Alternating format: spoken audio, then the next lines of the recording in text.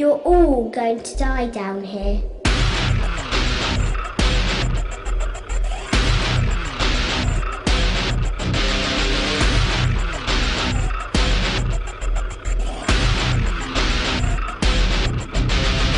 What it is, everybody? Welcome to episode 116 of Fish and Connoisseur Movie. My name's David Pether. You can call me Fish. With me, as always, he's my favorite sack of shit, Connor McDuff!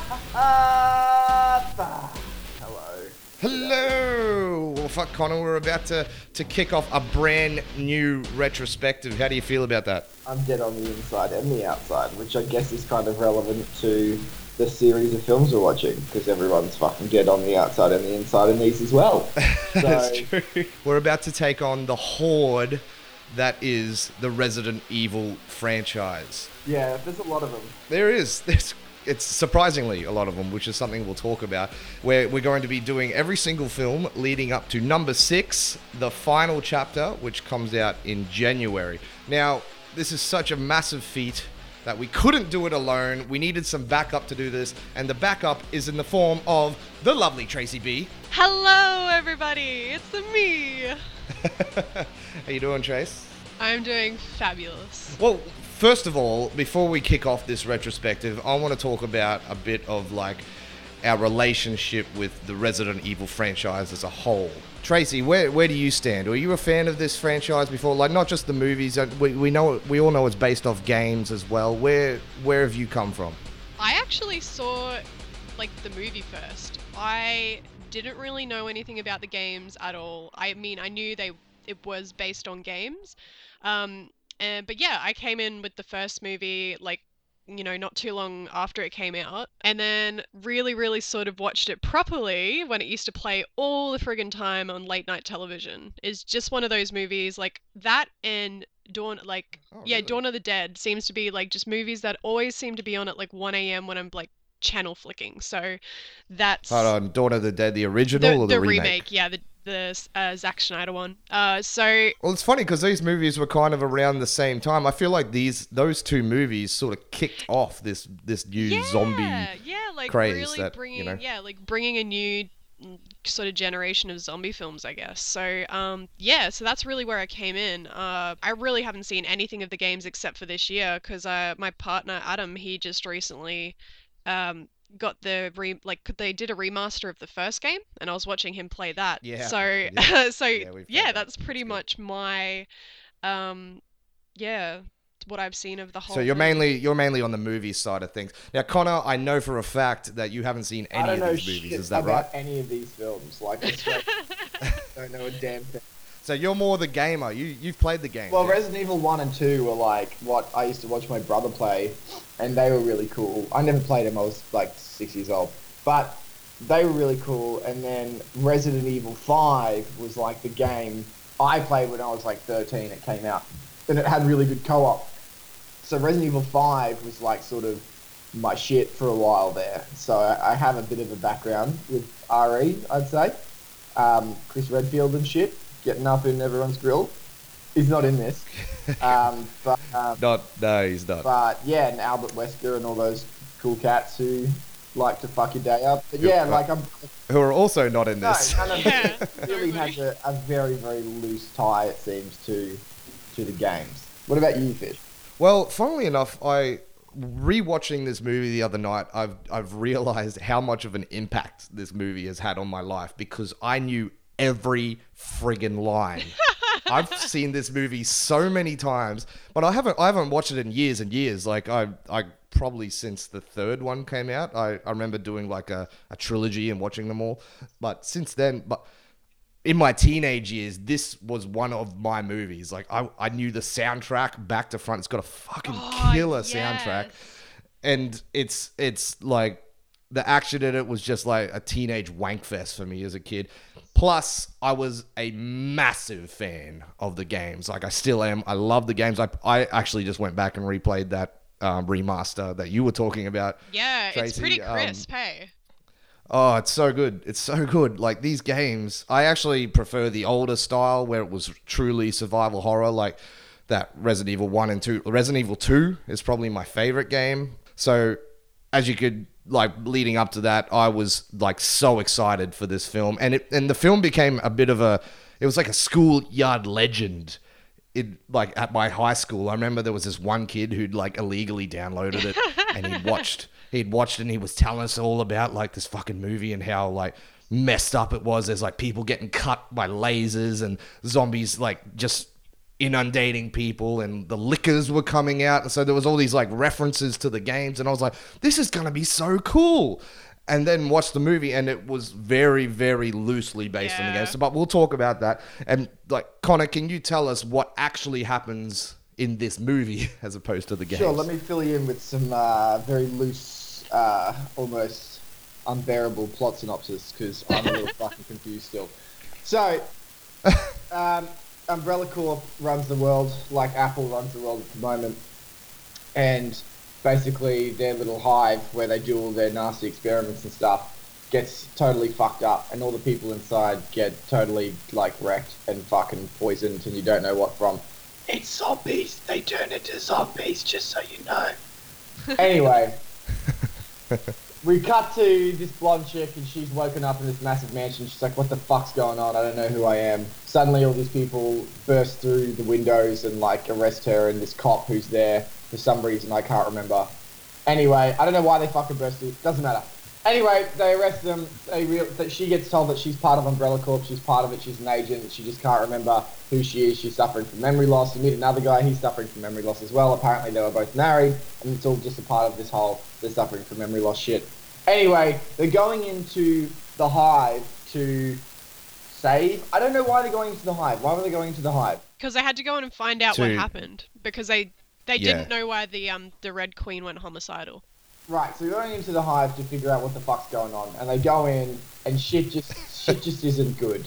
You know, they just start dying, zombies start popping up, everyone's just like, what the fuck's happening? No one fucking knows, no one uses the word zombie, because that's blasphemy. Everyone's just, people are getting cut up by lasers. They don't, do they? They cut up by lasers and shit.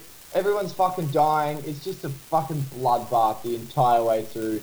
And then the computer tells you what's going on, and basically that the infection started spreading throughout the hive, and so she had to close it down, and she wanted everyone, she can't let anyone who's infected out, and she doesn't believe that these guys are going to survive, so she's basically trying to kill them the entire time, and most of them die, so she was right. Anyway, it turns out that the husband, the other secret agent dude, he foiled the whole thing, and he was the one that let the virus spread, so he's an evil son of a bitch. And the main chick hates Umbrella Corp. She was going to give something to the sister of the cop to bring down Umbrella Corp, but then it didn't happen because the husband knew. It's a fucking zombie movie. Who gives a shit? No, it's something like that. And so then the husband dies, and the hot girl in the red dress lives, and then she gets captured by some guys in hazmat suits, and then wakes up in a hospital room, and then escapes in Raccoon City, and then leaves Raccoon City, and everyone's fucked, and the zombies are taken over. Look, man, that's as good as it's going to get for me. I'm really sorry. I really know. It's close. It's pretty close. I'm just watching. It's almost. I just don't know. I was watching this film like. It's almost as close as the parallels to the games. Yeah. That's pretty much the same. Zombies attack. Zombies attack. There you go. Well, the big thing is that the infection has got out. They're obviously doing some sort of experimentations up below ground in this hive area. It's all very secret squirrel stuff. And then once the virus got out, the computer shuts the place down and says no one can leave. And then the people come in and mess up that by overriding the computer and allowing the infected to get out. That's the movie. Now, I think we should start every review with what very slight parallels that it has to the games. Yeah. Because this one has next to none. Although apparently the original script by Romero was a lot closer to it. Yeah, George A. Romero. Yeah. Imagine that. So, but yeah, this one, absolutely no parallels. There's not even any, characters. Seriously, the only thing you kind of get from it is, Raccoon City, Umbrella Corp, or, the places and sort of the setting.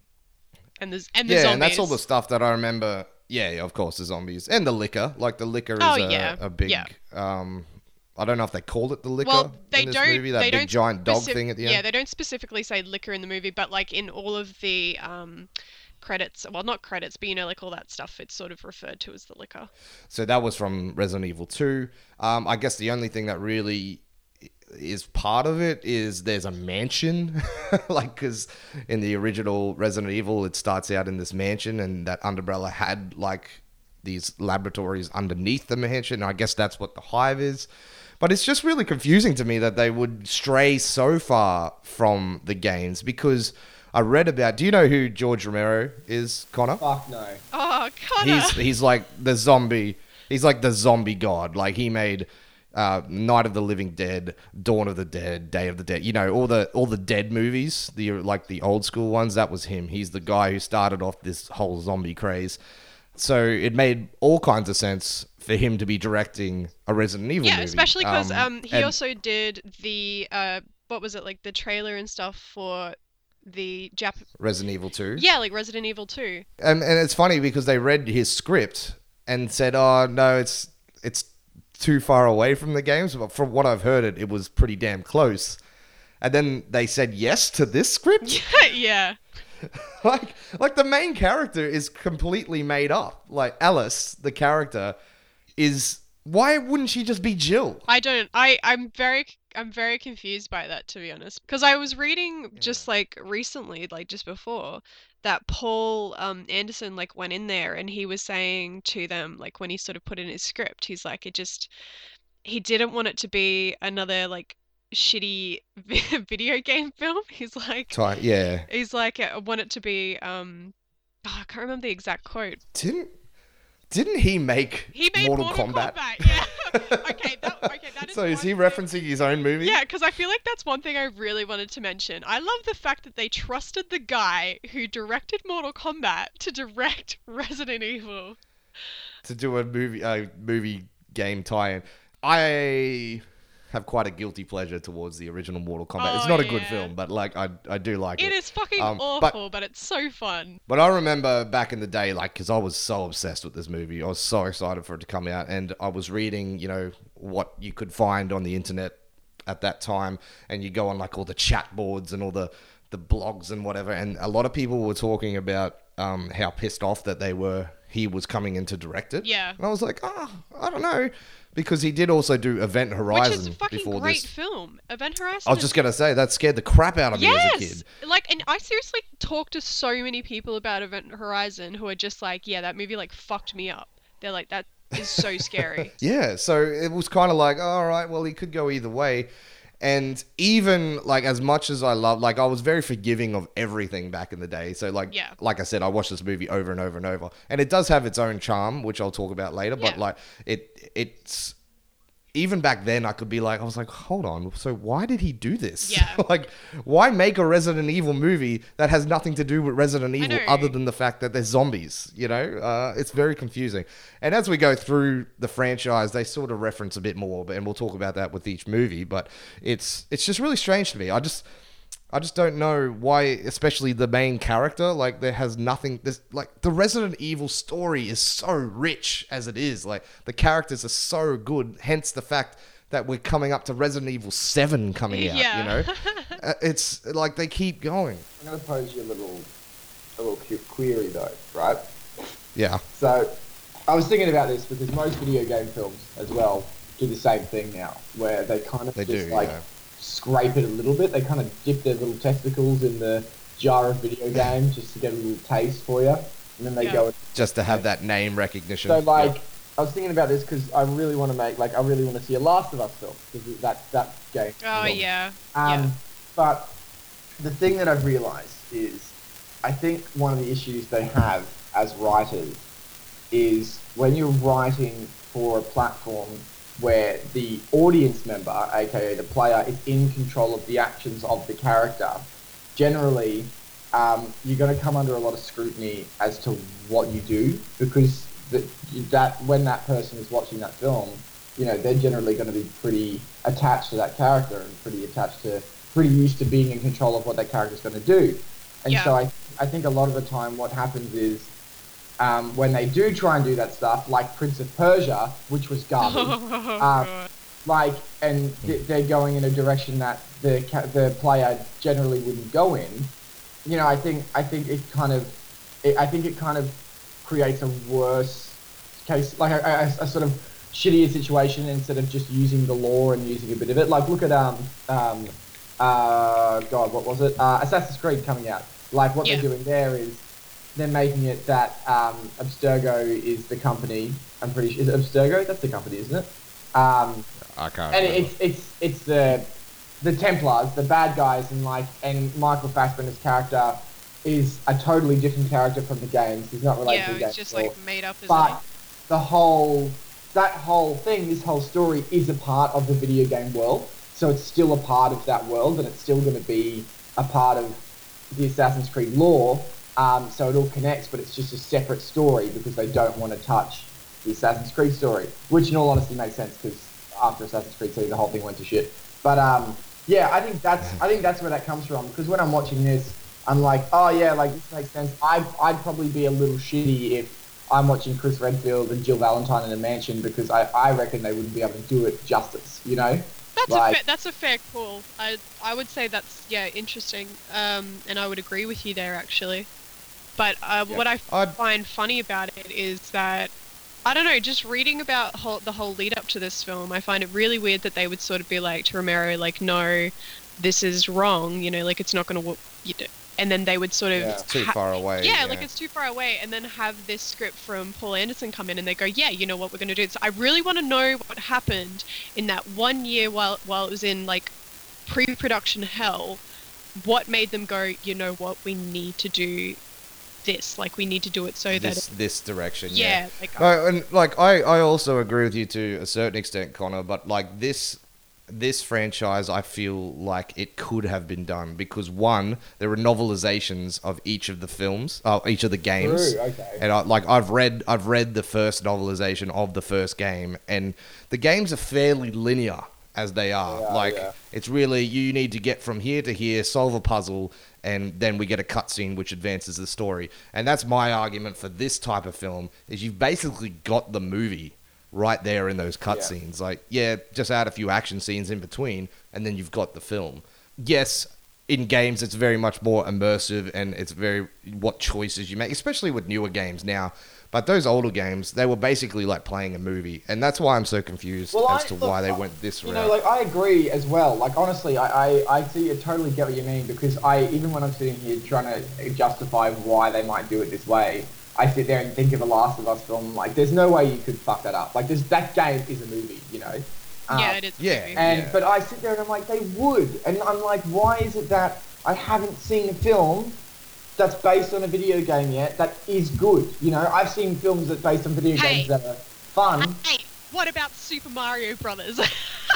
I haven't even seen it, but talk about straying very, very far away from the source material. I mean, like, it just, for me, it's just like, I think when someone does it right, like when I can watch a film that's based on a game that I like, and I'm like, oh wow, they really nailed that. Like, they really captured the essence of the game. They've really nailed the story, and it's a good film. Then I'll be like, okay, cool. Like, I believe that you can make a good video game adaptation. Until then, I will sit in silence. I think what the argument though is that I come into these sort of movies, especially this movie, as a 15-year-old or whatever I was. I come in and I'm looking for the game. Yeah. I'm looking for references to the game. The stuff that I geeked out about the most was when she went to Raccoon City. You know, the mansion. I was like, oh, that's the mansion from the thing. Yeah. It's because you're relating it, and you're like, oh, I've been in that mansion, as like not that character, but a character in that mansion, and I'm looking to see how they can translate that to film. And this time they just kind of went a completely different way. Like, especially like the games were straight up horror. Yeah. Like some of the best horror that I've ever seen or witnessed, and these movies are really more sci-fi action. Yeah. Really. Yeah.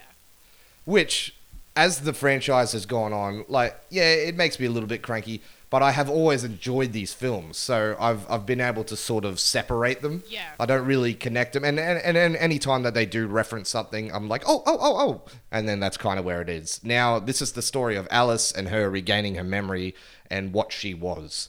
I kind of feel like they sort of maybe shot themselves in the foot a little bit with this, because I feel like that was around that time, around 2000, especially with the advancement in like visual effects and things like that. It was really a time where they could start doing a lot more of these, like video game films and sort of do them. They have the chance to do them right, and do them a lot better. And I find that people coming into this, they would have been like, oh, yeah, like really expecting the Resident Evil games. And I think with people coming into this going like, oh, maybe they can do this right, and I think all the TV spots and the posters and everything look quite cool. So people would be going into it thinking, oh, yeah, this is going to be Resident Evil. And then go into it and it's just like a completely different thing. Like there's no characters that they know. There's sort of like only references to the game really, and just the fact that there's zombies there.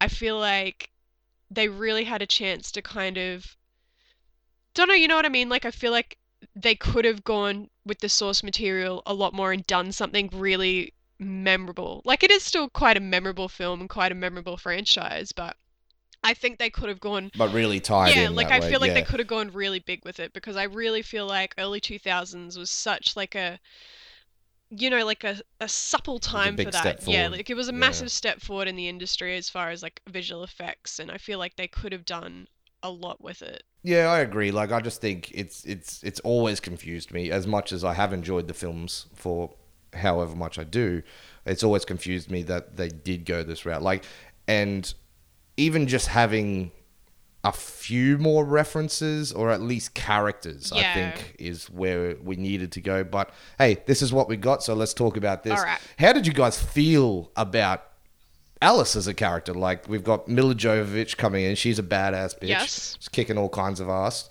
Where did you guys stand on her? Well, I have a lot to say on Alice, actually. Oh, okay.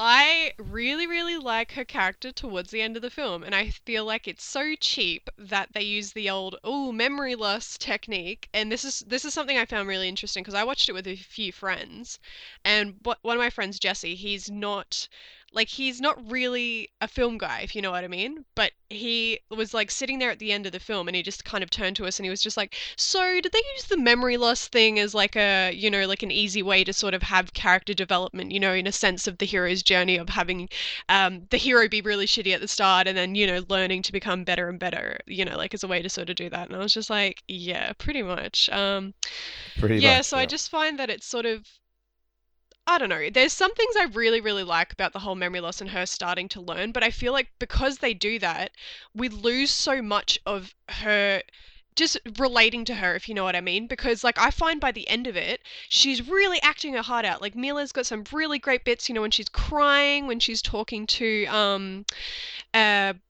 what's her name's character? Michelle Rodriguez's character, but... Rain. Like she's that's it, Rain. She's like crying when she's talking to Rain on the, on the train and things like that. And I'm like, that would have been great if I'd had that from the start of the film. Because right now I'm just looking and going, this is great acting, but I'm not relating to her at all. I'm not thinking, like I feel like I really like Alice on another level, because I haven't had that real character development in the start of the film, because it's just been her like piecing things together, which is fine for the plot, but it gives us nothing with the characters. And it doesn't give me that much with Alice. I really liked it. I didn't mind the memory loss thing at all. I thought it was pretty cool. I mean, like, But can you agree, though, that it sort of left a lot of room to be fulfilled as far as character development goes? No, not really. Like, I mean, it's just a method of storytelling, I guess, and I didn't really see it as cheap. There's a lot going on that's maintaining my interest. Like, I'm watching this big arc about, like, what the fuck's going on down in this hive. And it just kind of carries it. She's just kind of there to, I don't know, she's not necessarily an active protagonist the whole way through. She only becomes an active protagonist once she kind of, the dogs start chasing her and stuff, I guess. But I didn't ever sit there and go like, oh, like I can't connect with this person, because I was probably connecting with her more when she didn't know what the hell was going on, because I didn't know what the hell was going on. I was like, what? Like, what is happening? What are you doing? And then she starts kicking dogs in the face. and like judo kicking things, and I was like, all right, I guess this is who you are. I don't know. I think like in regards to character development, it wasn't. I don't think it's a problem that she wasn't necessarily changing per se. Like she's just regaining. I think it's just another way to tell a story. While like it is good to have someone actively change in front of you as you're watching them, it didn't bother me. Like she was still pretty fun. Yeah. And at the start, you've got more going on where people are getting cut up by lasers, and she's just watching. And I'm like, I don't really know how she'd be able to, where she would, sort of go anyway with her arc in those situations. So I think they did a pretty good job of allowing you to connect with the character initially by putting her in your shoes, where you're like, dear God, what the hell is happening? And then once you go, oh, zombies, and then it's suddenly you're like, cool, now kick some ass, please. Now time to kill.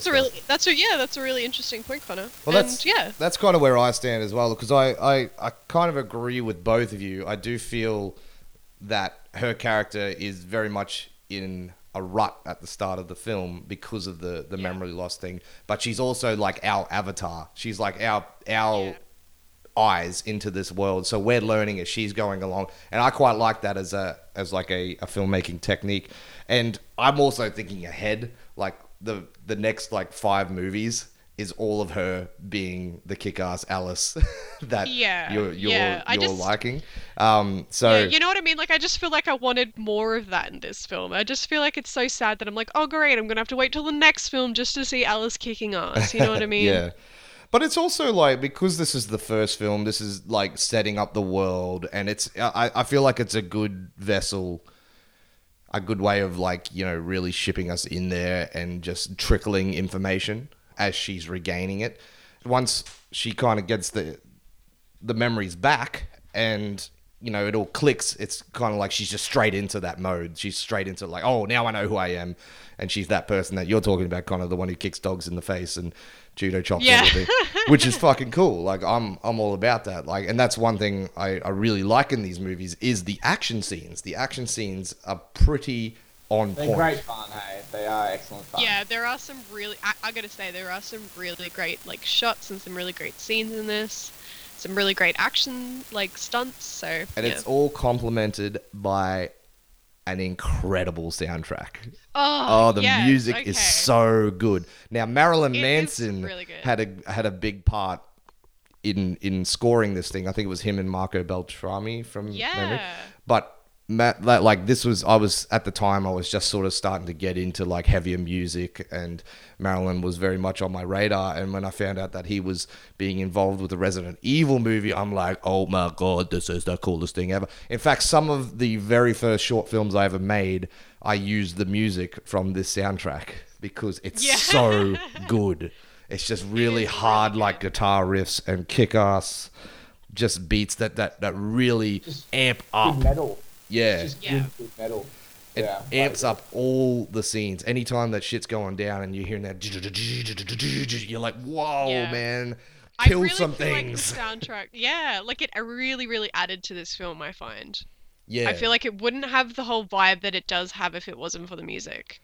Like it could have been a completely different film, I think, if the soundtrack was any different. I mean, like, I think that, honestly, like, I think this film's tone is one of the coolest things about it, because it's just like the perfect combination of cheese. Like it's so cheesy early 2000s. Yeah, super cheesy. And then it just fucking owns it, and not in a way that's like satirical. Like it owns it like, hey, we love metal. Here's some metal. The main character's going to be in a red dress and leather boots the entire film. Yeah. Everyone's like, the other girl in this film's a badass bitch, and like it's all just so I don't know. It was roundhouse kicking dogs in the face, like dogs in the face. And there's just something about it that sells it. You're like, okay, sure. This is where we are. This is the world we're in. It's just like it's a zombie film, and like they know it's a zombie film and it's a video game film, and they're just like, well, this is what we're doing. One of the things I do like though, and that I have to give props to it really appealed to me, was the director does unexpected turns really, really well. Like zombie films nowadays, I think, aren't ever really too scary or spooky. They don't really even have jump scares necessarily. They're just very like The Walking Dead isn't. You watch that series, you're just like, yeah, zombies are around. In this, like, every time you think something's going to happen, this character turns their head and suddenly something's next to him. Yeah. You know? Like every single time without fail. Like the Did you dog not bit. feel like the jump scares started to get a bit much though? No, because they weren't scared. It wasn't like a scare. I was never scared by them. I wasn't like, oh god, like that's terrifying. I was Yeah, just like I don't mean jump scare as in it's going to scare you, but the whole sense of a jump scare in that whenever you turn No, I around, there's thought it something was- there or something I popping thought it out. was great because like it just never let up. It was just like, up there's a dog chasing you, up you're safe, up there's a person next There's to you. up always the dog- something around the corner, Up, sort get of thing. outside, up there's more dogs, up turn there's the other dog, up there's the. It's just, I'm just sitting there like, oh my god, like this doesn't end, and it just made Okay. that feeling of like, oh, this is really overwhelming. Like they're not safe anywhere. Pretty prominent. Yeah. Like that was. So you the like feeling. the relentlessness of it. Yeah, well, I mean, like that's what a zombie horde is. One zombie isn't scary, but if you put one zombie to your left and then 30 to your right, and then one above you, and then one, like it never ends, you know. And they do it even with the story. Like you think a character's dead, but then they're alive, but then they're dead, but then they're bitten, but then they're alive, but then they're dead. You know, and they do that like over and over. And I just was always just like, yeah, sure, like this is great. Keep doing it. The only jump scare that I thought was a bit lame was, and it was used in like all the trailers and everything, was the chick in the water. And, you know, hand goes on the window. Yeah. Like, even my girlfriend Beck was like, yeah, I didn't see that coming. Like, That was very that's obvious. the only one. But, like, I love the one where Michelle Rodriguez's friend, the, like, Spanish-looking dude, he, you know, puts the code into the door and then turns around Oh, and there's just, yes. like, a horde of zombies in the elevator. Like, that's a good Yeah. one. And that I part... did sit back in my seat there. That actually is quite horrifying, that scene. Like, him getting sucked into that thing. It's like, there's no way he's getting out of there. Like, he is so fucked, you know? And so, yeah, like, you're commending the director. I think the one thing I'll commend him on is that he knew exactly what kind of movie he wanted to make. Yeah, he wanted to make, like, it has horror elements, but when it's going and it's action, it's on. And Yeah. that energy really picks up, you know, once things are happening. Like, her kicking dogs is so cool. but how did you guys feel like in the down parts, I guess? Like, you know, when I feel like this movie has so much exposition. Like, Yeah. so much. It's like, it's almost unbearable at times. Yes. Okay, this is like my main beef with the film. Really, I feel like this is where it falls down. I feel like in those down scenes and in the more like exposition heavy scenes, oh, they just let themselves down so much. They could have done it all so much better. They've just got like especially that scene where you find out about Lisa being the cop's sister and things like that. I just like they could have gone about it a completely different way and done it a lot more, just done it better.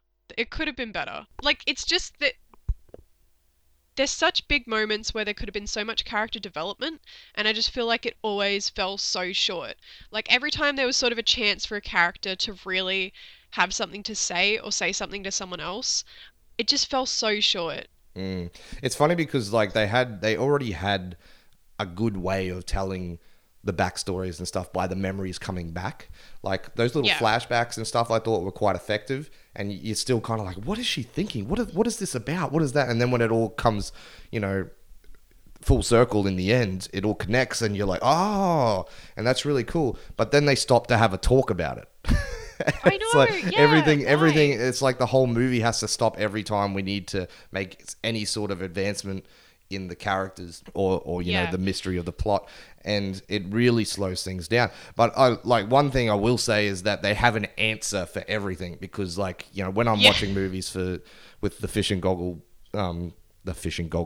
Connor goggles on, I'm Fishing constantly goggles to see a movie. fishing goggles. Although, I'm constantly like questioning plot. I'm like, that doesn't make sense because you haven't set that up. You haven't done this. This character wouldn't do that, whatever.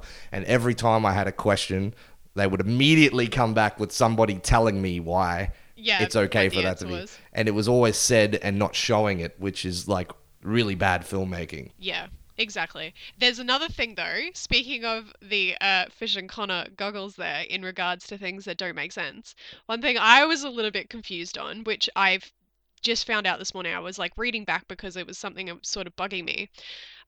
Obviously with the Red Queen going homicidal, shutting down the whole place, I'm like, well, how can they get in there on the train, motherfucker? How are these defenses going? I found out, like, reading back on it, that apparently there was supposed to be another character called the White Queen, who was going to explain in a scene. Yes, there was supposed to be a White Queen who would explain in a scene that the Red Queen's defenses were, like, a little bit messed up, and that's the reason why the train could actually get in there, which would have just been like another very heavy expositional kind of scene of just someone talking head being like, this is what's happening, this is what's happening, this is why this happened. Well, so yeah, I never really thought about it too much. I just assumed that Kaplan guy, like the computer nerd, had his ways of getting through everything. So I assumed he was the reason they could get in, and left it open. But one thing I and my girlfriend Beck kept bringing it up is like, okay, this is all good. They had to shut down the hive, but somebody has to be in control of the computer. Yeah. You know what I mean? So the Red Queen's a computer program that shut down everything. But who's in control with that? So that's why I just assume that these guys have all come from Umbrella. Am I right in thinking that? Like these commandos? Yeah. They're part of the Umbrella Corporation. They've come down to find out what's gone wrong and figure out. So they have some sort of access. It's pretty flaky now that you bring it up. Like, it's probably the only piece of exposition that they didn't shove down our throat. So yeah, it really is. But like you said, I only was sort of thinking on it because I was trying to think on things that didn't really make sense or weren't explained. But really, if you're just watching the film, I don't think most people would sort of be thinking on it too much. I think the biggest problem that this film has that you guys are talking about, and the one that you seem to be bringing up, is that what it does is that it separates its action from its story, and a lot of them aren't necessarily too combined. And while you've got these great set pieces of people getting cut up by lasers, which I couldn't stop fucking laughing at, there's not really, story-wise and character-wise, it never really progresses much, Like, even characters getting bitten by zombies doesn't necessarily pose a major threat. In fact, the only one that seems to really be affected by it is Rain, because she turns into a zombie, and the moment she turns into a zombie, she's shot in the head anyway, a lot of it is separate, where the director has obviously gone, okay, like, here's this action bit, and this is what I want to do here. All right, and then this with story. Like, even with the cop and searching for Lisa, you've got you've got this zombie that attacks him by the desk, but then it's immediately solved because I forget her name. I don't even know the protagonist's name. It's Lisa. Yeah, that's Lisa. Matt's sister. Well, Alice comes up behind. Yeah, Alice kills the zombie, and I'm like, well, like, that could have been a whole bit. Like, you could have easily molded a huge action sequence with the dogs, or with Alice, like, realizing who she is. Yeah, while he's searching for, like, these are things that I think that's the difference between, like a great action scene, a good one, and I think, that comes from that early 2000s cheese, because that sort of exposition is early. That's what it is. It's like big, and then small, and like these characters being intimate and having a real conversation, and big. Like, that's a cheesy thing, No, I think you're right, and there are points where they actually do successfully mold the story with action. Like, there's that part where Matt, the cop, is trying to get the keys to his cuffs in that first zombie thing. That's good. And it's done really well. Like, you're advancing the plot, you're advancing the fact that he's getting the keys while keeping the ante up. And like you said, we could have had like a whole, like, most of these exposition scenes could have been happening while zombies are attacking them. Like, they could be hiding somewhere, trying to get away. Like, it's really strange that they didn't do it, because that's something I kind of would expect from a director like this. Like, he wants to make this kick-ass action movie, and like I said, I feel like he knows what he's doing when he's doing that stuff. But then it's kind of like a porno, like, you got to have like the cool fucking fuck scene, and then just have like a bunch of like talking to set up the next fuck scene. Like, yeah. It's that's a really good point, Vish. But the before we talk a bit more about pornos, I'd like to go back to that scene that Connor mentioned, actually, because that is a big fucking part of that film for me. That is honestly my least favorite scene. The sister scene? It's the one that stands out to me. It's the one scene that I was thinking about the whole time after the movie finished. It bugged me so much. I feel like there's so much that they could have done to make that scene more dynamic. Like Connor was saying, they could have at least had had Matt trying to talk to his sister, or his sister attacking him, and then Alice coming in and him going, no, don't do it, it's my sister, that kind of thing. That would have been way more action-packed than just, and this is what pisses me off as well. This scene was cut down because I was really pissed off about it, that I specifically went and looked up why this scene was so shit. You were losing sleep over it? Yes, I was losing sleep, and it was cut. Okay, so it was cut so you didn't see the close-up of Alice hitting her in the head, which really bugged me because you don't have any indication of anything happening there, and then all of a sudden she's on the floor. I'm like, that's a really poor shot. Like, it's a really poor way to sort of and she hit her with like a paperweight or something. Like, it's just and like this is supposed to be a like an important zombie. This is Matt's sister. It should have, like, there was better deaths for zombies who were just nothing. Like that one who bit Rain first. That zombie had the best fucking, like, kickdown scene. Yeah. Yes, and, like, we didn't get any of that with Lisa, who was turned out to be a major part of the plot. Yeah, and it pisses me off. And I feel like they had such a chance to go so high action there. And I feel like it was such, as far as we're talking about scenes that are all of a sudden quiet, that one was so drawn out in relation to sort of all the other ones. Like, that was definitely the longest just little sort of talking head scene, and it really, really bugged me because I feel like it could have been a lot more dynamic. And then it was so fucking jarring the next cut after that. They're all of a sudden talking about all this exposition, this backstory, and the next thing we know, they're bursting into the doors where everyone else is going, quick, shut it, they're being like chased by zombies. And it's such a weird jump cut, and it pissed me off so much. And it really has to do really strange. Yes, it really has to do with apparently like the 7 minutes that was cut from this film. But like, that just absolutely irked the shit out of me, because I was like, I'm instantly out of this film. Like, I'm not in it anymore. Any chance that I had to be fully immersed here or sort of be enjoying it in a certain way, I'm being taken out immediately by this really drawn out, just expositional scene, and then a fucking terrible cut right after.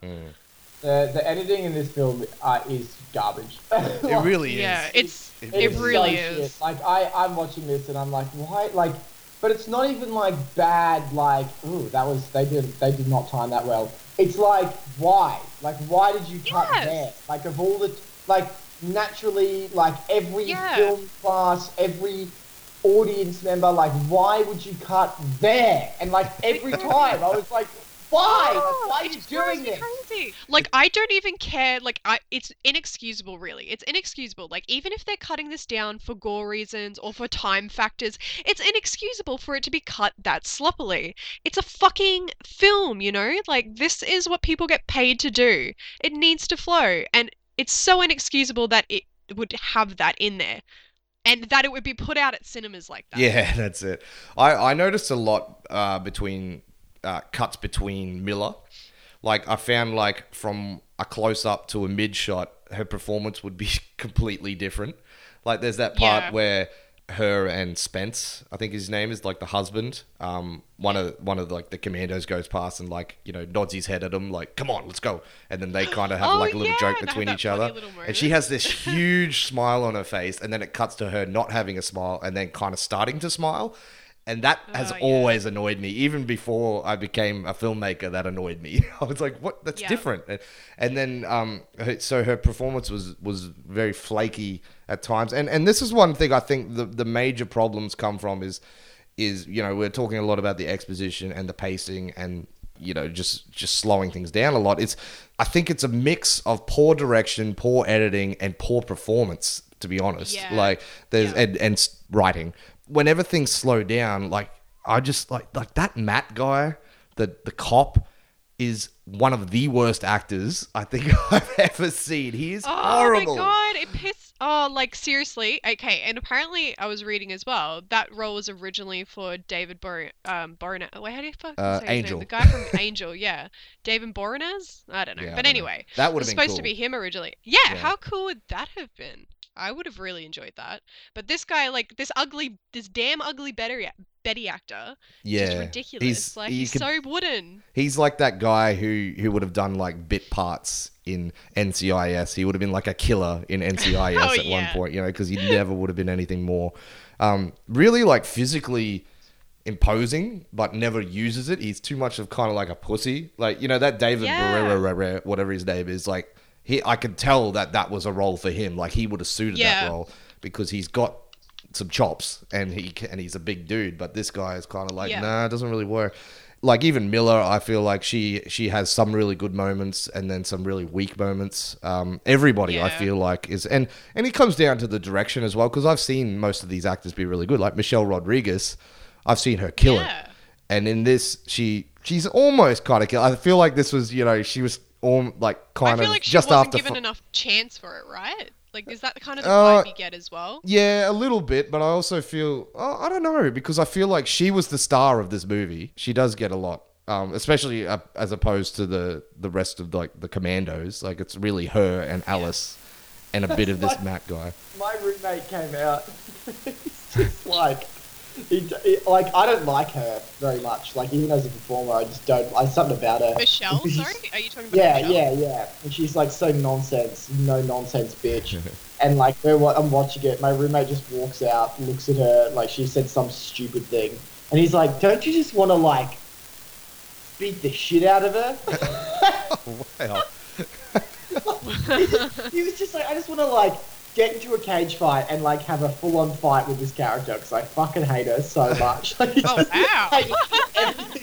He wanted, and he didn't want to like just mercilessly beat her. He wanted like a proper challenge. proper like he fight, wanted He to wanted all, yeah, he wanted He wanted the to one-on-one. fight, like he wanted to assert dominance over this person. And like I kind of went, no, yeah, a little bit. Like I kind of like got it because she's a pain in the ass. Like there's something really, like I don't know what it is, but there's something really frustrating to me about a character who's just basically the living embodiment of Raphael from the Ninja Turtles. Like it's just like, I hate Raphael and I hate that attitude all the time. Like she never drops it throughout the film. She's I like, don't know. "Oh." I actually I used to really hate it when I was a kid, and I used to watch this film. But I actually really liked it this time around. I seem to appreciate that kind of character a lot more now that I've gotten a lot older. Well, like I was saying, this is like at the time where I feel like Michelle Rodriguez was kind of at her peak almost. Like she'd just come out of Fast and Furious where she was like a no-nonsense chick in that. So she comes Yeah. into this playing a no-nonsense chick. And I don't mind that because I know she can do it. Like I like her in Fast Yeah. and Furious. I like her in when she's in Machete. Like I love her in yeah, that. dude. She's great in Machete. Yeah, like so I have seen her do her thing, but I almost feel like it's funny that you said that they didn't give her enough chance. I feel like maybe they gave her too much reign over this Yeah. because because I feel like she's trying too hard. She's always doing Yeah. the stupid looking like she's got her head down and looking up through her hair sort of thing. Like Yeah. she bit me. Like saying stuff like that. And That was a great delivery. You thank could be you. Michelle. Thank you. I feel like she is cool enough, and I want her to I want to really like her, but it's almost a little bit too lame. Like she's too tough as it goes on. Yeah, no, actually, I can see where you're coming from, and maybe that has something to do with the fact that she's such like a Resident Evil fan herself. Maybe she felt Oh, like is she's she? like, because she actually said to her agent, she's like, if they ever make a fucking Resident Evil film, make sure I get on it, because she's like a massive Resident Evil Oh, that's fan. cool. And so maybe she just felt like she really, really had to sell it. Like maybe she was like, oh, like I really want to give my best performance, and like kind of pushed it a bit too far, and. But Yeah, anyway, maybe. maybe that's the reason behind it. Sorry, I'm on her Wikipedia at the moment, and it says, known professionally as Michelle Rodriguez, is an American actress, screenwriter, and DJ. DJ. That's in I your- awesome. wonder what kind of music she plays. I'd She, love and to go see I'll that. tell you, it's one of the first lines in her career. She plays openly house music. Oh, there you go. And there's interesting. quotes I and did shit. not expect it. I can't believe this is a whole part of her life. Oh well, whatever. My roommate's really DJ, cool. I guess I can't judge. Because I would just assume that she goes home and beats the shit out of a boxing bag, and that's all she Yeah. does Yeah, in or between like films. sharpens knives. Yeah. Eats cement, sharpens knives. She likes to drop a beat. Now, Yeah. one thing I kind of got a little bit confused with, but were some of the best moments, is Alice has like this weird affection for Rain. Like they become like, really attached. well, Like they're some like of them- girlfriends, you know? Yeah, like okay, I think like I was saying earlier, I think some of Mila's best acting in it is when she's acting to Rain. When she cares about Like Rain. you know, yeah. when she's crying, when I she could thinks kiss that you, she's you gone bitch. and stuff. Yeah.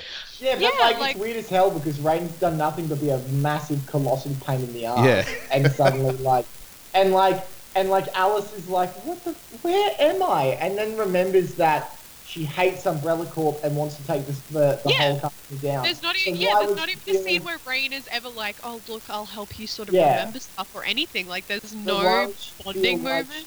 She needs to be nice. Like if I was Alice and that happened to Rain and she's about to die, I wouldn't be like, Rain, wake up. I'd just grab the gun and be like, all right, you got about Put it 5 down. seconds. Yeah. Yeah. Like, you just experience dogs trying to eat your face. I don't think you really need to risk this idiot. Yeah. who's given Yeah. up. Turning into a zombie. Like I Chopped off her boyfriend's That is head, for God's sake, in a heartbeat. Like, just was like, nah, see you, mate. You pissed me off. Cuts off his head, but doesn't want to shoot this girl who's very obviously going to be a zombie. Idiot. Yeah, so fair call there, Fish. I was actually quite confused by that and just sort of forgot it until you mentioned it. But yeah, it's very odd actually. it just comes out of that she's nowhere, so- and it's like I do understand that, you know, when people are in a crisis together, you're gonna bond to a certain extent, but like the way they are at the end of it is like they were lifelong friends or sisters, you know. Yeah. Which It I really really comes liked, off but if like they that. built that a little bit more, I kind of would have gone longer. Like if Rain Yeah. kind of, because you just hit the nail on the head, Connor, the fact that she is an Umbrella Corporation employee who Alice hates. So what I might have liked to have seen is that, you know, Alice is like, you know what, like I'm not about this anymore. I'm gonna go against the grain. I'm gonna team up with Alice, and then they become friends. But that never really happens. So it's kind of Yeah. confusing. Well, and I feel like that's where it really falls down again with having no character development, really. Mm. Like this, you know, they could have sold for a lot more of the emotional side of the, because I feel like every film is good to a degree. Like what sends it over, what sends it to the next level is for you to be able to really connect with the connect, characters yeah. and like, yeah, and I feel like they tried to bring in the emotional side of it, but right at the end, and they didn't have any build up to it either. So like it just like I get where they're trying to come from with inserting these scenes where she's like, no, like I can't lose you too, and this kind of thing. But I'm like, Yeah. it comes out of nowhere. It really does. It's like, well, who is she? But saying that, there is one character that I probably connected with over every one of them, and it's that Kaplan Oh, I'm guy. so yes! I was so hoping you would say Kaplan. He is so You good. just- He's the only was one so who fucking good. does anything. I know, and I thought he was like the weakest actor sort of going into it. I was just like, oh wow, they killed off Colin Simmons so quick, and I completely forgot that he was the one who got like diced and sliced in the laser room. But I was Just like, quick segue on the laser room. You were kind of laughing about that before, Connor. I think So that great. scene is fucking incredible. oh, it's So so good. great. It's So It is- awesome. It's definitely one of the most memorable scenes in the film, and I think it's one of those films where, and actually one of the people I was watching the film with, he's like, that's the only scene I remember, and Yeah. I'm like, you can see what, it's a very, It's very so cool. punchy scene. The music going again, killing it, and then they Yeah. like flip the old mate. The black guy's like jumping up on the wall on the roof and like gets his knife sliced off, and that chick gets her head cut off, and the other guy gets cut in half. All while Oh, and I feel old so bad Kaplan- for him, and he fucking jumps. Oh, I know. And then he's like, you know, he's ready. He's like, what do you got? What do you got now, laser? And then it turns into a net. He just gets sliced up, and it's such a great shot of Alice watching through like the window, Oh, and yeah. you see the reflection of the, you know, all the flesh fall apart. But all through this, and this is, I got to give props to my boy Kaplan. Like he's just, you know, it's pretty much his fault, and he's trying to stop it, and everyone's like, get him out of there, man. And he's like, fucking shut up, I need to do that. You know, I like, Yeah. it's the one time where I actually felt proper emotion from the characters. Like, Yeah, because you're like, oh, Kaplan, like, yeah. And I find that he was so good when he went into the room as well. Like, right after, you can really, really see his hesitation, but he's so- also wanting to, like, I gotta finish the complete mission. Yeah. Yeah, like, and I found him to be, like, a really emotional character, you know what I mean? Like, even though he's working so hard to sort of achieve his motives, he really comes off as really likable, and you He's sort of want him conflicted to a lot, succeed. He's very Yeah, conflicted. and yeah, And but and it like comes let's be across. honest also, like they wouldn't have got out of there if Kaplan if didn't it wasn't come for back. him, yeah. Like Well, I physically cheered when he came back. I was like, "Yay, Kaplan!" And he was honestly the only one's name other than Alice who I could fully remember. By the end of the film. yeah. I had to like look up everyone else's name. Yeah. He had to override And he gets the train. torn to hell. It's torn to hell in like a heartbeat. Like he's just like comes back, does all the work, saves Oh. everyone's skin the entire I way know. through the film. And then next minute, oh hey, you're driving the train, so you're still saving everyone's neck. We'll just pull you out of this train. Yeah, I Yeah. know. It's like we're done with you now. You've been useful. Goodbye. But that whole last Pissed me scene off is that. a lot of that. Like we just talked about it with Rain. Like just gets shot in the head. Like all of a sudden she's a non-entity. Kaplan does what he needs to do to get them out of there. Non-entity. Spencer's Which just been pisses killed me because off. by the liquor. Then we've got shitty Matt and Alice, which is cool. But like we've got the worst actor of them all still around. I know. It honestly pissed me off. It honestly pissed me off when Kaplan died. I was just It like, did. I was too. come I was on, like, man. oh man. Yeah, that was on, that like- was a cheap get. Yeah. Yeah, Like- that was a super cheap get. Like, it Yeah. really, really irked me, and I was just like, you've built it, and they also built it up with him coming back, being able to survive that whole that's what I was fucking gonna say. really Yeah. really tense scene where he's like, about to be eaten by the zombie horde and stuff, and you think he's gonna kill himself. Like, you're like cheering. You're for him. gonna like, work for your meal. Exactly, right? Like, you sort of be cheering for him, and then he comes back, and you're like, yes, I've got this payoff. This character that I like is back, and then just, oh, fucking, nope, guess not. Yeah. No, it is. I it's think a bit- honestly though that's because they wrote the ending before they wrote the rest of the film because they couldn't. Yeah. Yeah, probably. Like when you watch it, I'm like, well, he couldn't have lived because they take old mate off and he's going to go be some horrible monster in the next one, I'm sure. And like they obviously wanted it to be Alice alone, and I was like, well, that's why they kill everyone off. But it's a bit weak. Like it's Yeah. still pretty piss weak in my opinion. I still think it could have been really emotionally charged if they had kept him, and then in one of the next films had her go and find both of them, and then like have Kaplan come back as like, someone who can sort of help her through it. Or Yeah, just, I don't Kaplan know. would have been a good Robin, like a good sidekick for Oh, her the yeah. whole way through. Yeah. Because it's all like the one thing, like as we go further through, it's always like these tough chicks and whatever, which is really cool. But like to have a slightly weaker, like nerdy dude who doesn't kick ass but comes in and does all like the nerd computer stuff. Like I think that would be a Yeah. good team up for him and Alice. Alas, we didn't get it. I've got two more things I want to talk about. One is this final scene besides everybody getting killed and the liquor. Like I lost my shit when I saw that liquor bust out of the thing. Like it still like makes me really excited when I watch it, and it's really cool. It comes and just tears the crap out of Spence, who's just been a complete pain in the ass. And then I do love that. but then it like mutates into this weird dog looking thing, and it's kind of not as cool. Like where do you guys stand on that one? I don't know. I find all over. I was really let down by the like effects of the liquor. There wasn't any point where I was like, I was just sort of They don't a stand bit up, annoyed that's by for it. sure. Yeah, like it doesn't really stand out to me. Like I just was kind of like, oh yeah, okay. I just found it hard to be really like scared by something that just looks so bad. Like I know it's a really bad thing for me to just sort of sell something short because of bad effects, or well, not bad effects, but you know what I mean, like really dated effects. And I was just kind of like, ugh, I just can't buy it anymore. Like things have just progressed too far, and it makes it so hard to go back with some things and be like, okay, yeah, like I'm really buying this, Yeah, character that they've I was created here. surprised at how much it's dated, because I remember it being quite like decent, and they've cut between animatronic stuff and Yeah. CG, which I always appreciate. Which Yeah. just doesn't happen anymore. The CGI in it is pretty rubbish. What about you, Connor? The CG. Like just the liquor in general. Like I still think the liquor's cool. Like it is dated, but like when it's coming in, it's fucking up shit. And I actually like that last scene and the way that she kills it. I think is really Yeah. cool. Yeah, I do really like that. It was pretty terrifying as sort of a boss. I mean, like that was the thing. Like it's clear, like that's where they got that video game tone as well. Like, Yeah. oh yeah, it's expanded. Like it's eaten fresh genes or some stupid. It's got armor and like now it- mutates.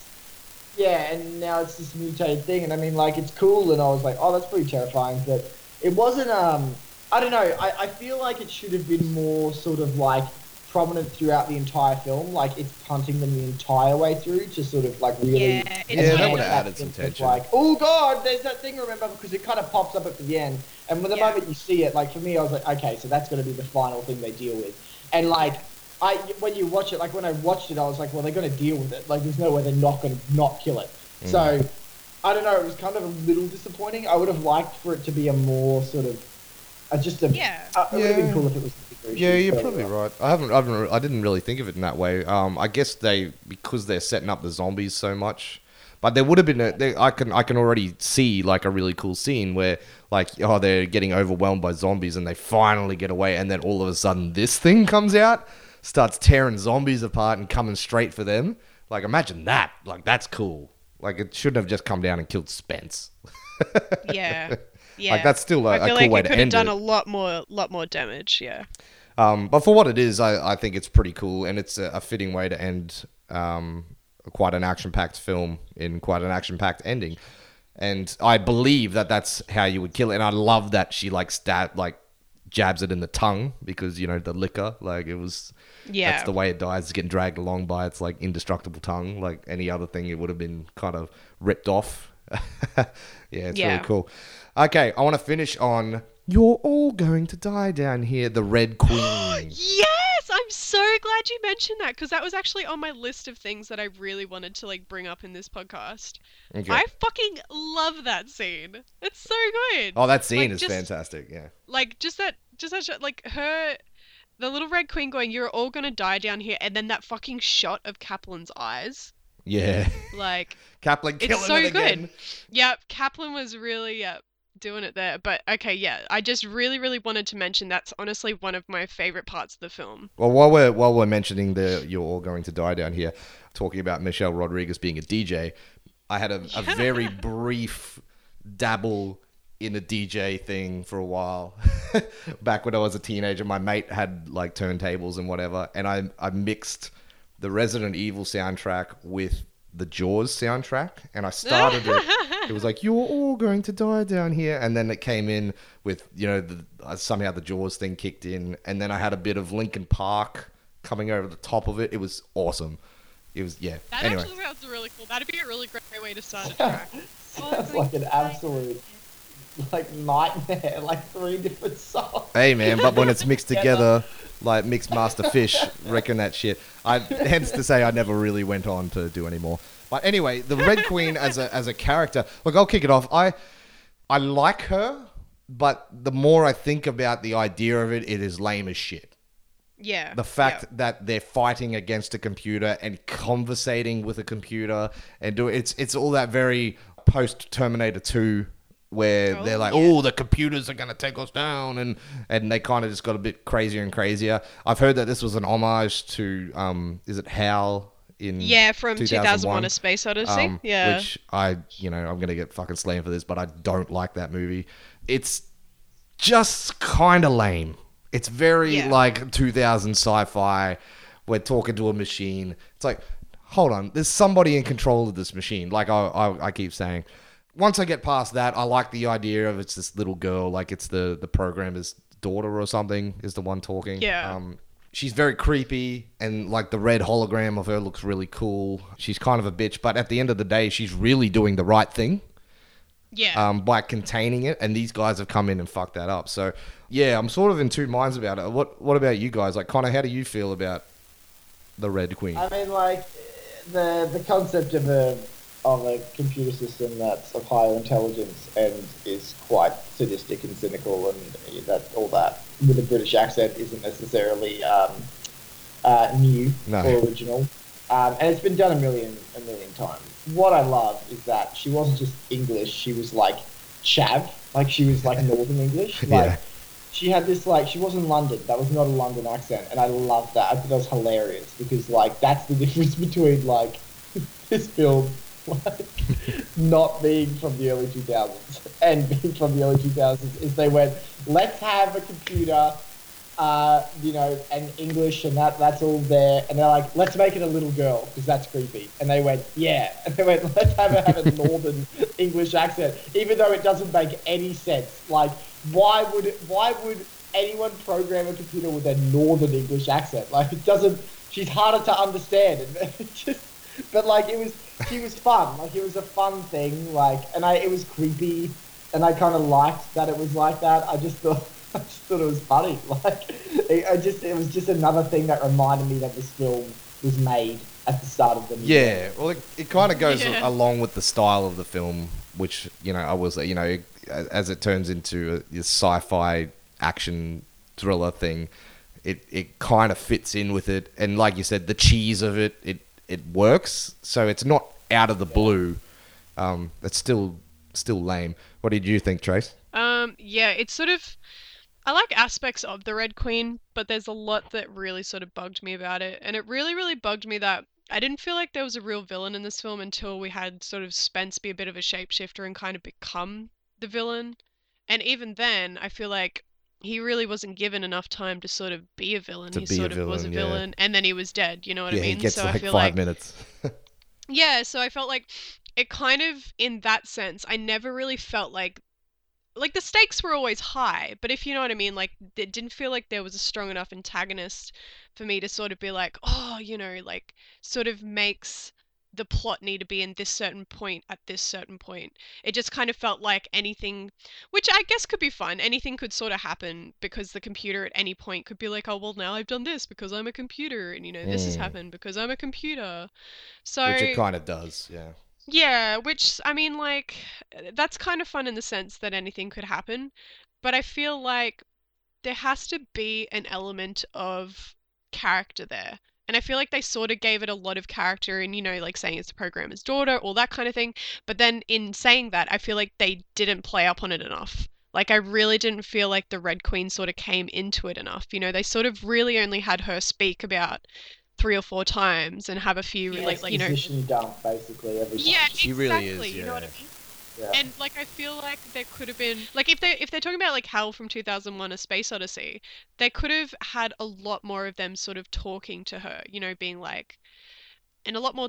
They could have built it up to be a lot more tense as well, because even in that scene where Kaplan's kind of like listening to her when they're just turning her off and things like that, they don't even sort of stay on her sort of saying something to build the tension or anything. They just sort of cut to Alice walking into that other room when she says like, you're all, like, you're all going to regret this and all this stuff. It's like not even staying on her while she's saying it. It's sort of just a shot of Alice wandering around being very confused. Whereas I feel like they could have had, I just feel like it was underused. That's my real final thought with that. Yeah, you're probably right.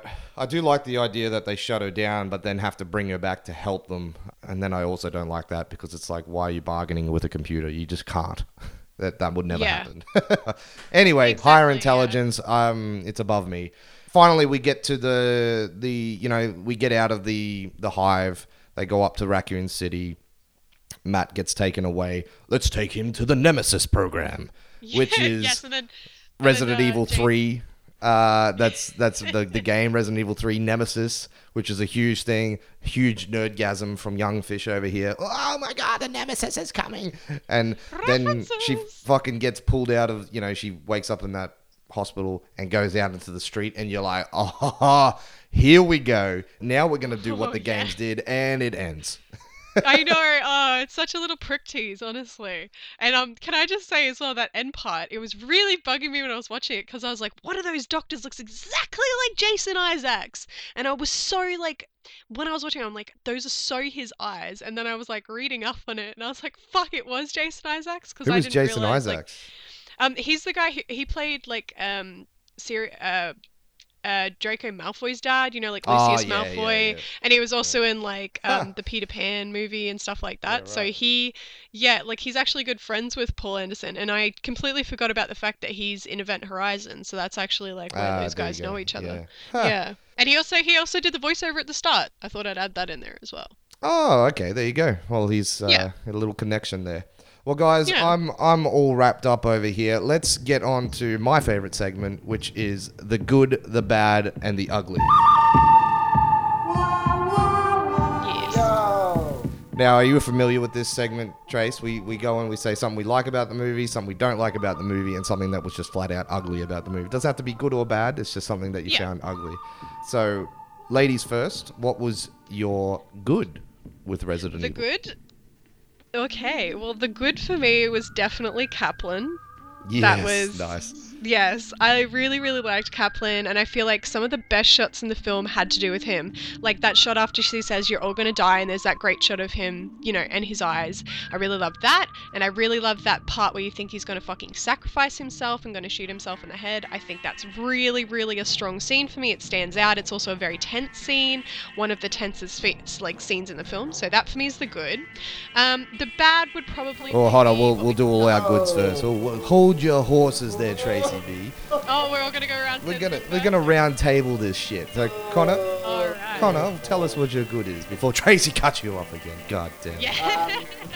My good would be that laser scene. That went off. I love that. Yeah. My good would be the fucking music. This soundtrack is killer, and coupled with the action scenes, it's just some of the best stuff that, some of the best action that I've ever seen. The bad. Tracy, what do you got? Oh yeah, the bad. Well, I was so excited to get to it because it's definitely the, just the expositional scenes. Yeah. And that was definitely the worst for me. I feel like that really let the film down. Connor? The bad,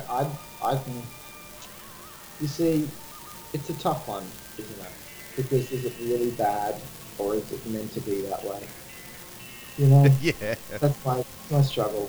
I would say the acting was pretty terrible from pretty much everyone. So I'd say probably the acting from the cop. That's probably my bad. Next level. Yeah. Next level. Yeah. And I'm gonna make a hybrid of both of yours there. I hate the exposition dumping through bad acting.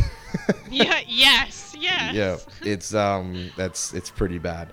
Now the ugly, Tracy, what do you got? The ugly for me is definitely got to be the really dated CGI. Yeah, For sure. Yeah.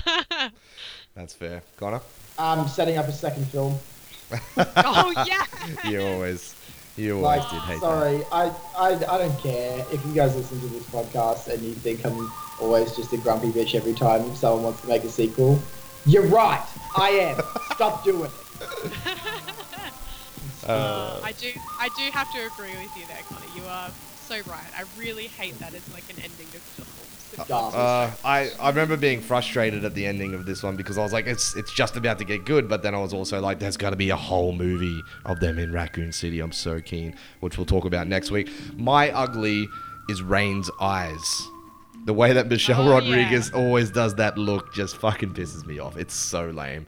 So ugly. Well, that leaves us to come to our final thoughts and our scores for Resident Evil. Tracy, what you got? All right. Well, overall, I was actually surprised by how much I really liked this film coming back to it. Because, I mean, I did enjoy it when I was a kid, but I thought coming back with it, sort of, liking films the way I like them now, I thought that I wouldn't like it as much, but I was actually able to sit down and have like a pretty fun time. There was like, I was really enjoying the music. I was having a lot of fun with like Kaplan as a character. I sort of found myself really going, ooh, at like a few scenes that I kind of had forgotten about.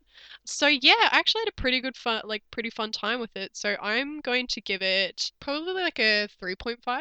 That's a fair score. Connor McDuff. I mean, like, it's a fun time, isn't it? Like, it's one of those films that you can just watch and you just kind of enjoy because it's just good fun, Like, I don't know what it is about this sort of thing. It always takes me back to being, like, 10 years old and watching these sort of action films with my best mate, because they're just so fun and silly and you can just enjoy the whole process of it, even though it's, fucking stupid sometimes. But, like, where that fun comes from also, a lot of technical issues, because it's a bit corny. The editing's pretty trashy. And I mean, like, there's one moment when they're on the train and old mate shoots Rain in the face and she's like holding on to the guy's tongue, and the cop in the background is literally like the liquor is on fire. And he's just standing there. It's just standing there. Yeah. And like, I noticed that.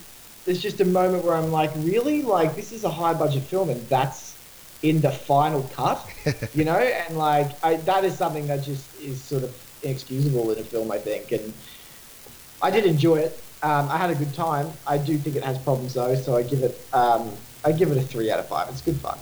Very nice, very nice.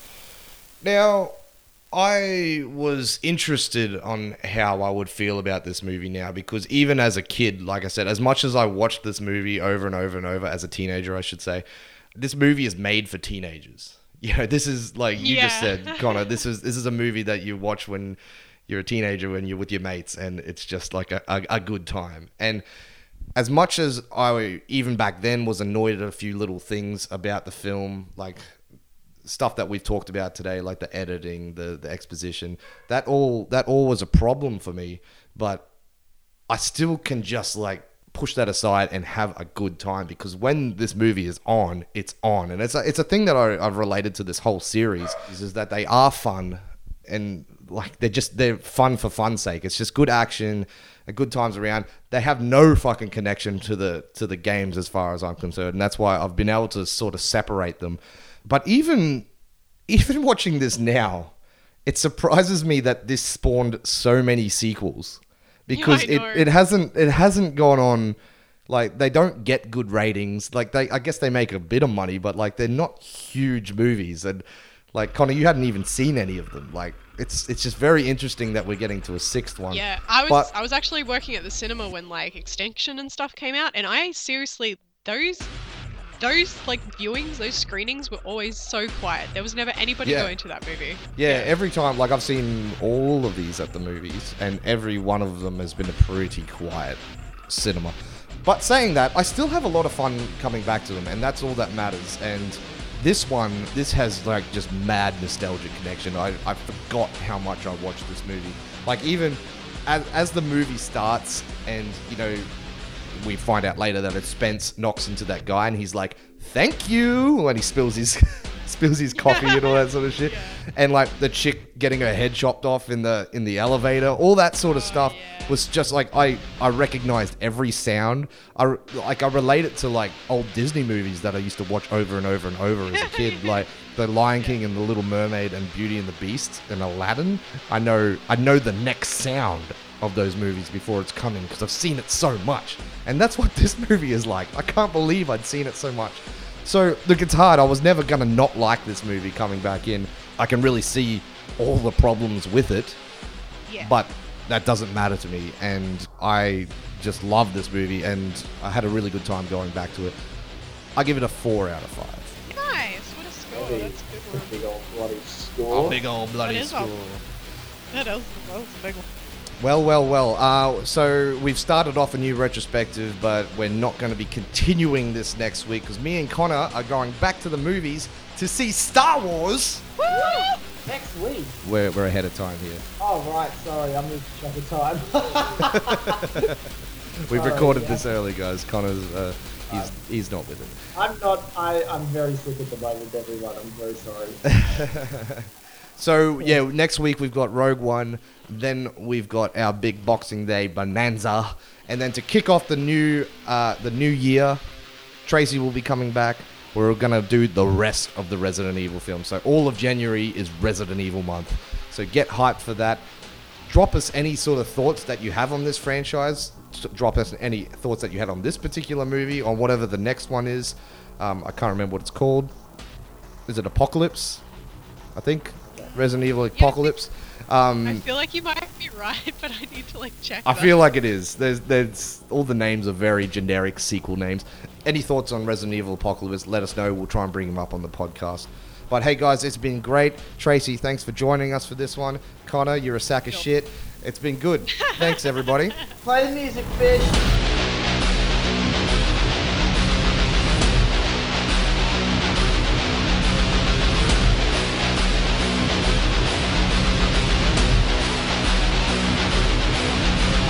Thank you for listening to this episode of Fish and Connor Saw a Movie. Fish and Connor Saw a Movie does not own any rights to the film Resident Evil, its marketing, or its soundtrack, and no infringement is intended. The track Seizure of Power is performed by Marilyn Manson, and the track The Good, the Bad, and the Ugly, Titles, is performed by Ennio Morricone.